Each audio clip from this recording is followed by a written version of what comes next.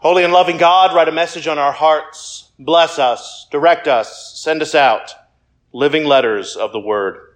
Amen. Amen. I saw a dear friend a few days ago. We were celebrating Christmas as well as my daughter's birthday. Family and friends were over at the house, and this particular friend was part of the crowd. And when the opportunity presented itself, we, as we are wont to do, we procured a festive beverage and repaired to a quiet corner for actual conversation. We began with the usual, how are you? How was your trip? How's the dog? Thanks for the gift, etc. And then we asked again, but how are you? This was not idle chit-chat like before, but an honest and real inquiry, an invitation to go deeper. And his reply was haunting. He said, I am profoundly lonely. I didn't know what to say. How do you reply to something like that? Well, gee, that stinks. Hang in there, slugger. I'm almost sure if I'd offered a pastoral response like that, I would have received a deserved punch in the nose. On the surface, my friend does not look like one who is lonely. He is successful and gregarious. He is a ferocious hugger with a twinkle in his eye. He is intelligent, recognized as a leader in his vocation.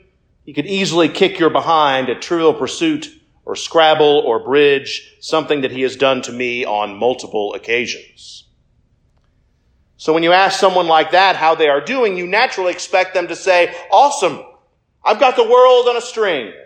Bill Gates, Richard Branson, and I were skydiving the other day, and we solved all the world's problems. But instead, he said, I am profoundly lonely. This morning, our Christmas creche is complete. For the Gospel of Matthew reports that in the time of King Herod, after Jesus was born in Bethlehem of Judea, wise men from the east came to Jerusalem asking, where is the child who has been born King of the Jews? For we have observed his star at its rising and have come to pay him homage. Of all the players in our annual Christmas drama, these last three are the ones we know the least about. We have meditated on Mary and Joseph. We can imagine the angels. We identify with the shepherds. And the baby, well, I imagine we'll hear more from him later. But these wise ones, who were they? Were they kings, merely magicians, or learned wanderers? Did they really ride camels? Did they traverse afar over field and fountain, moor and mountain? I don't know the answer to these questions. But I would conjecture this morning that these wise folk were not unlike my friend. They were most likely accomplished, respected, book smart, the go-to guys if someone had a deep question or a complex issue. Imagine Gandalf or Dumbledore or a wandering Jedi. Could that sentence be any more geek? So you would assume that such people, like my friend, have it all together, are fully evolved, are satisfied with their lives. But instead they are looking for something. They are seeking, so much so that they are willing to travel great distances to find it. Who were these wise men? And much more interestingly, what are they looking for? One of my favorite singer-songwriters is David Wilcox. And one of my favorite songs of his is a bittersweet, mid-tempo tune, That Is What the Lonely Is For. The chorus sings, when I get lonely, that is only a sign that some room is empty, and that room is there by design. And if I feel hollow, that's just proof that there's more for me to follow. That's what the lonely is for. We, all of us, you, my friend, me, the wise men, all of us, we can be lonely. Sometimes profoundly lonely. We may be happy, we may be healthy, we may have satisfying jobs and inquiring minds and healthy marriages and be surrounded by a chorus of friends and loving family and well-behaved children. Or not so much. But regardless of who you are, we can still be lonely. We can still seek. We can still feel hollow. This loneliness may come from the loss of or desire for a companion, a vocational or personal dissatisfaction, feeling trapped in an addiction or a diagnosis, or more profoundly, a sense of otherness in the universe, but an uncertainty about where or how to connect. Moreover, in this time of year when the world falls in love, as Sinatra sang, such loneliness can be laid bare, and it aches more than ever. Some churches have begun a new tradition called a Blue Christmas service. These liturgies do not feature clergy dressed as Elvis Presley, although that might be worth the price of admission. But in all seriousness, it allows a space for those for whom this season is difficult to name their pains and their loneliness and pray for God's presence and God's healing. But how is this healing manifest?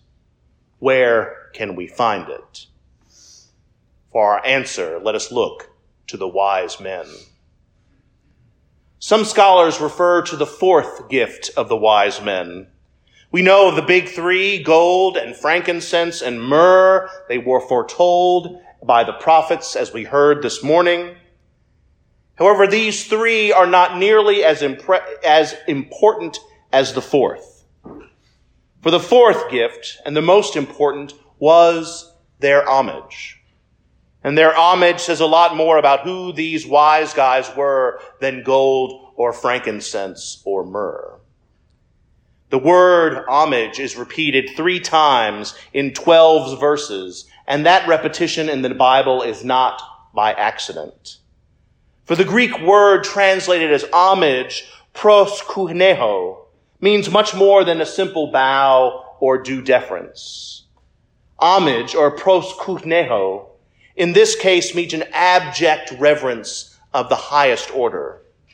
Proskeuneho is what happens when Muslims kneel on their prayer rugs and place their foreheads on the ground. Proskeuneho is our heart and flesh crying out, as the hymn sings. Proskeuneho is declaring that you are God and I am not. So I pay you homage. In Jesus, for these wise men, they had not made just another discovery, another extracted nugget of wisdom from some dusty text, another feather for their academic cap. Instead, they found a fulfillment of their emptiness, a loneliness deep within their soul.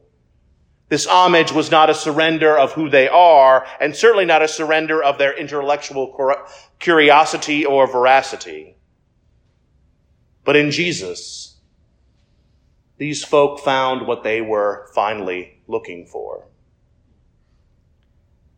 Brothers and sisters, this homage is the beginning of a journey toward the heart of God.